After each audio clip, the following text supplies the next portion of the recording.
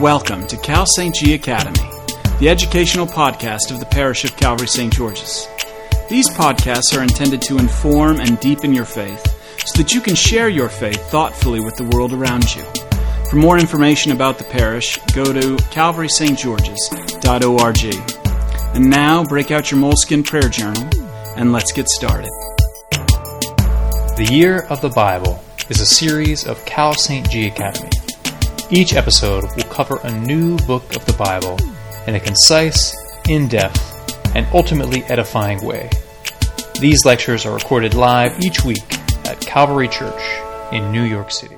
Today we're talking about the book of Job, which is it's become one of my favorite books, but I have to say the first time I read it, I was pretty horrified, and it actually kind of challenged my faith in God a lot because God behaves very strangely in this story. But I wanted to, by way of introduction, talk really quickly about this category of writing in the Bible that is often called wisdom literature. We're kind of entering into a new type of writing in the Bible that we haven't seen thus far as we've gone through. And I think in understanding a little bit about what that type of writing meant and what it looked like, we can have a better understanding of what we're meant to find in the book of Job. So this category of wisdom literature, it's a pretty broad category. It includes a lot of different types of writing. In the Bible, it refers to Job, Proverbs, Ecclesiastes, Song of Songs. Even some of the Psalms are considered wisdom psalms. And basically what that means is that the purpose of these writings was to teach wisdom. So not so much factual knowledge, but truth with a capital T. And it does this it gives practical and spiritual wisdom. But one of the key factors of wisdom literature in Israel that makes it different from wisdom literature in other traditions, because the ancient Near East had lots of wisdom writing, not just in the Jewish Bible, is that the belief that wisdom can only come one way, and that's through a knowledge of God. So all knowledge has to involve the knowledge of God. I think it's Jeremiah who says, wisdom from people who don't believe in God, what kind of wisdom is that? There isn't really a sense that there can be wisdom achieved without that. The other interesting thing about this type of writing is this willingness to allow for paradox and for contradiction and for things to be sort of wrestling with each other. And we'll definitely see that in Job. And also that this truth with a capital T, this wisdom, is best communicated through poetry. So this kind of bigger truth needs an artistic form in order to be properly communicated. So all of that wisdom literature has a poetic element to it. So those are just a couple of things to just kind of keep in your head as we talk about this story. So the story of Job, you can kind of break it down into 5 basic pieces. There's the prologue, which sets up the story. Then there's the dialogues, where Job has his 3 friends who come to comfort him, and they sort of go back and forth about these big issues. That's where the poetry starts. Then we have this 4th character, sort of a 4th friend, Elihu, who has a few speeches of his own. Yahweh himself appears. We have his speeches, and then the conclusion of the epilogue. The prologue and the epilogue are not written in poetry, they're in prose. And this part of the story probably existed for hundreds of years before this particular writing. It was like a folk tale that was passed down for hundreds of years. And in fact, a version of this story exists even outside of the nation of Israel in other forms of writing, even in Egypt. The basic story goes, once upon a time in a land far, far away, there lived a man named Job. Job was the richest man in all the land. He had everything. One day, he lost everything. But he stayed faithful to God, and eventually everything was restored to him, and he lived happily ever after. So that's like the basic story that existed before this writing. But that only takes up about 3 chapters of a 40-plus chapter book. So the author, the poet who has given us this version of Job, there are 40 chapters of poetry pushed into this story. And in that poetry, we're dealing with some of the biggest questions of human existence. If there is a just God, why is there so much injustice in the world? If God created us, why did he make us to die? What can a human being do in the face of powers beyond their control? All these very big questions are dealt with in the meat of the story, which is in that poetry. So let's take a look at the story a little more closely. So in the prologue, which is just the first 2 chapters, we're given the setup for this story. So there's a kind of council of gods, it's called, and God is standing there, and there's this character called Hasatan, which is usually translated in current translations Satan, with a capital S. That's where we get the word Satan from. But our understanding, whatever it might be today, of who Satan is, was not around at the time of this writing. Really what that word means is the accuser.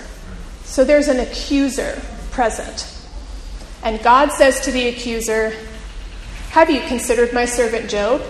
He is perfect, upright, and blameless." This statement of God, this declaration of righteousness of Job, is essential to understanding the rest of the story. God himself declares Job is blameless. Very important in understanding this.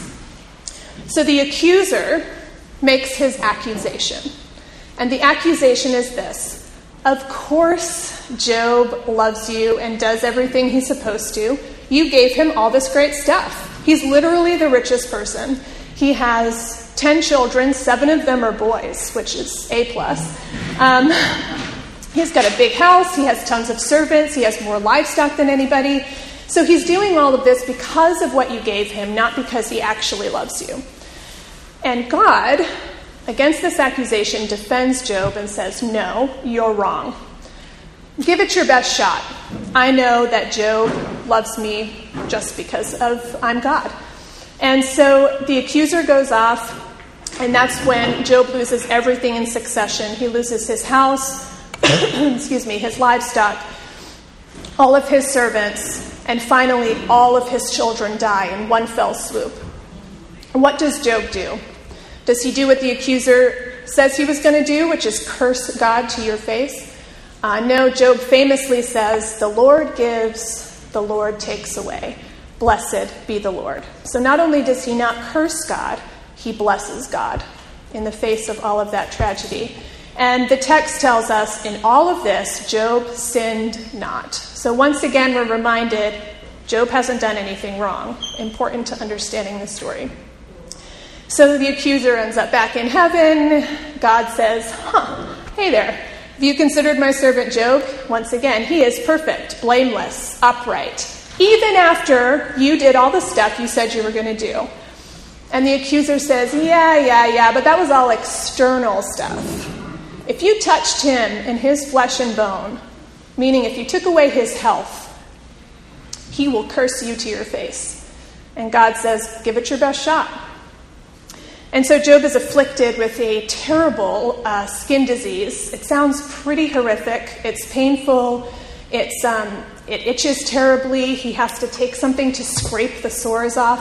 It infects him from his head to his toe. And as you might remember from some of the writings we read earlier, having a skin disease is a pretty big deal in this culture. It's really, you are unclean. You need to be away from everybody.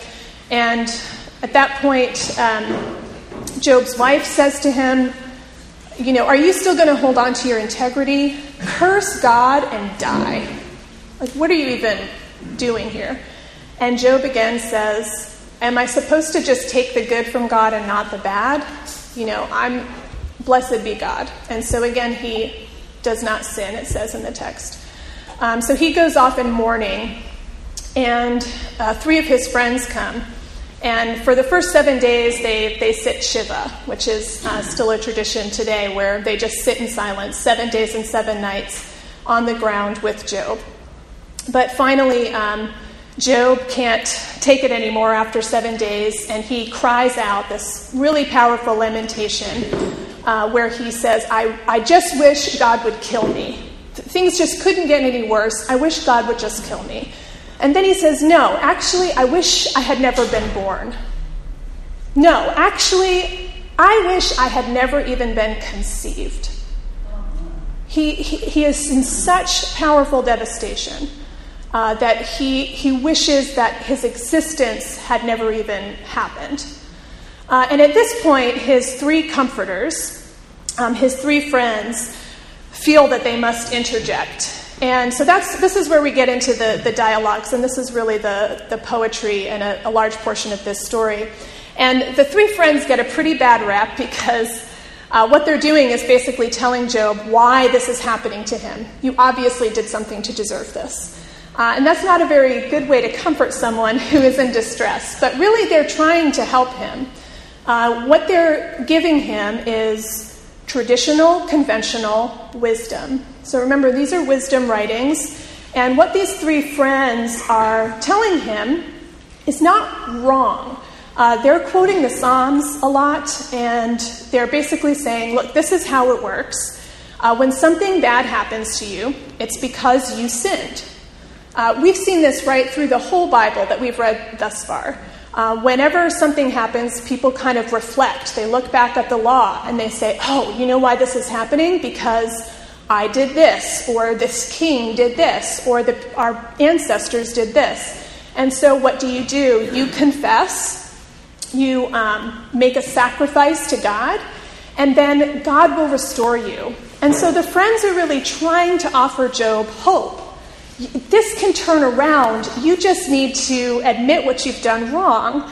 And, by your confession, God is merciful, God is good, God will forgive you. So again, the friends aren't necessarily wrong, but they don't know what we know.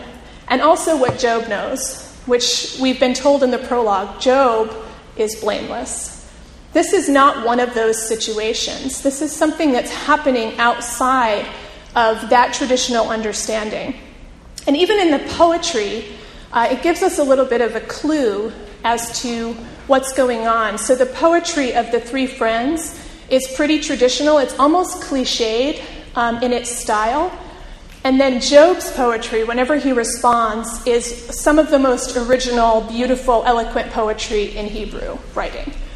And so there's this difference. There's something kind of like a cliched offering of trying to help someone who is suffering, and then this person who says, this doesn't apply here. This is bigger than what you're kind of presenting to me.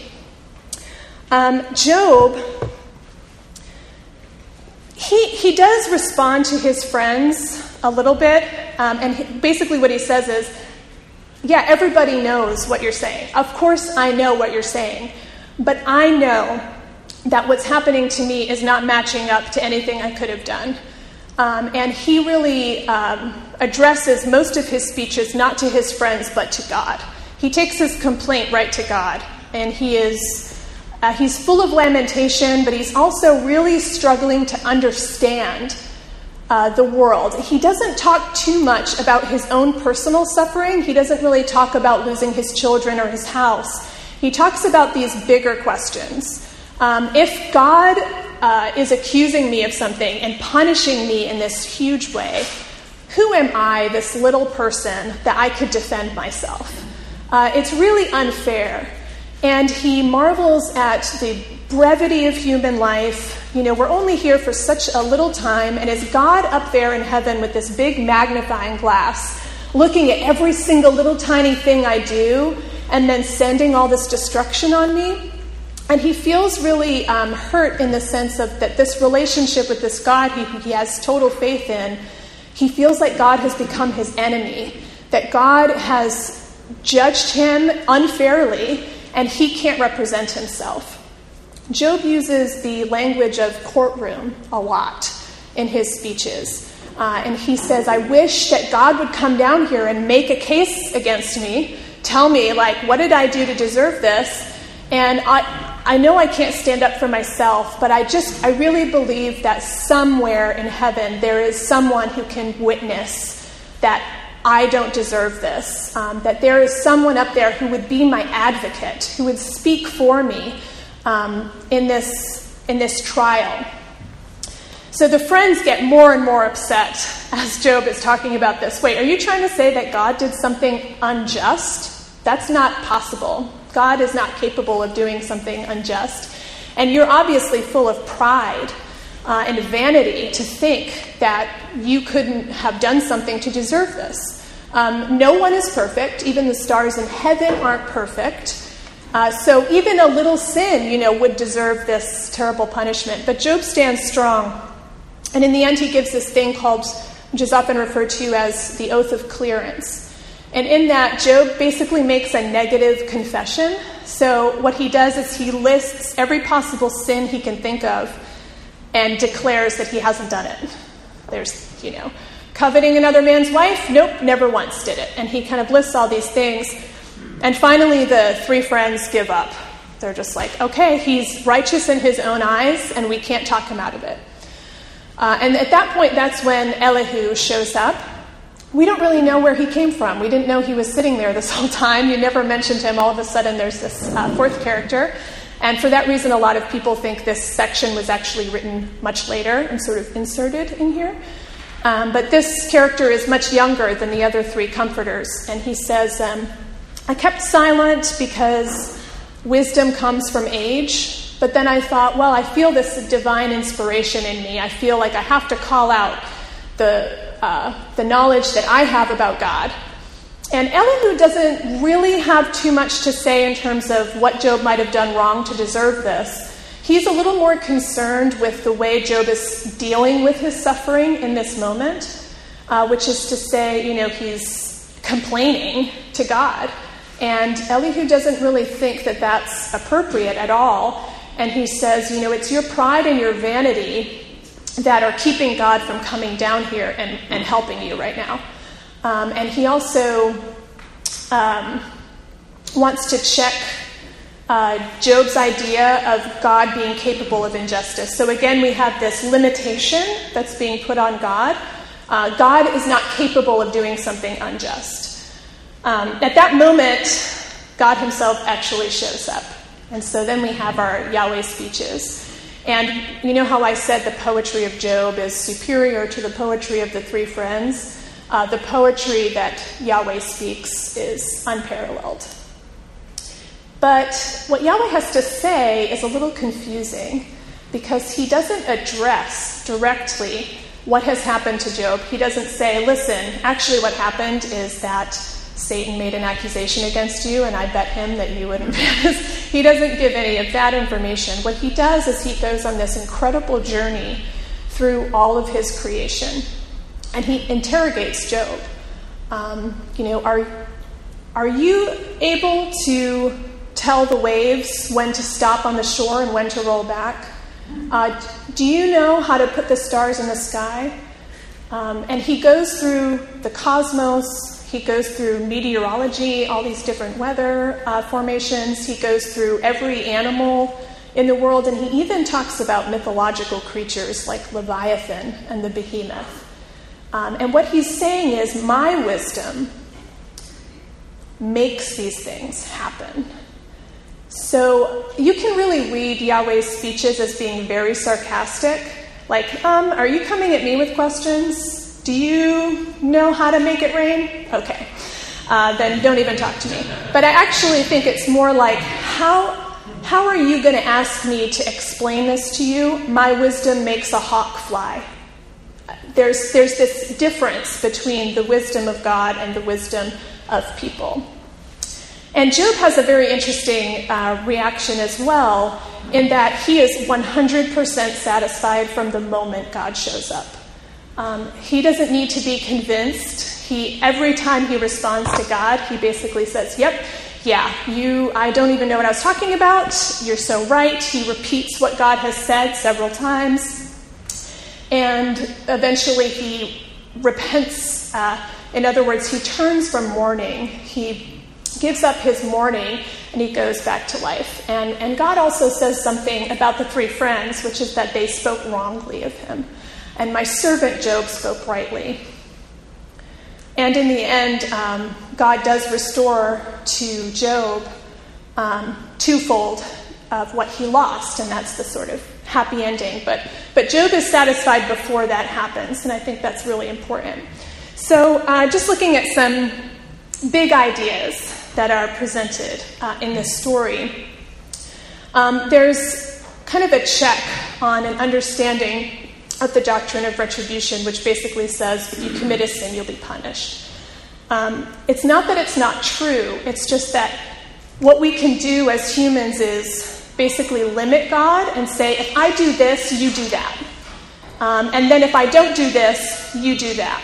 And in that way, we find ourselves thinking we can control God, and that God is just sort of up there doling out rewards and punishments as if you're clicking a button on a vending machine.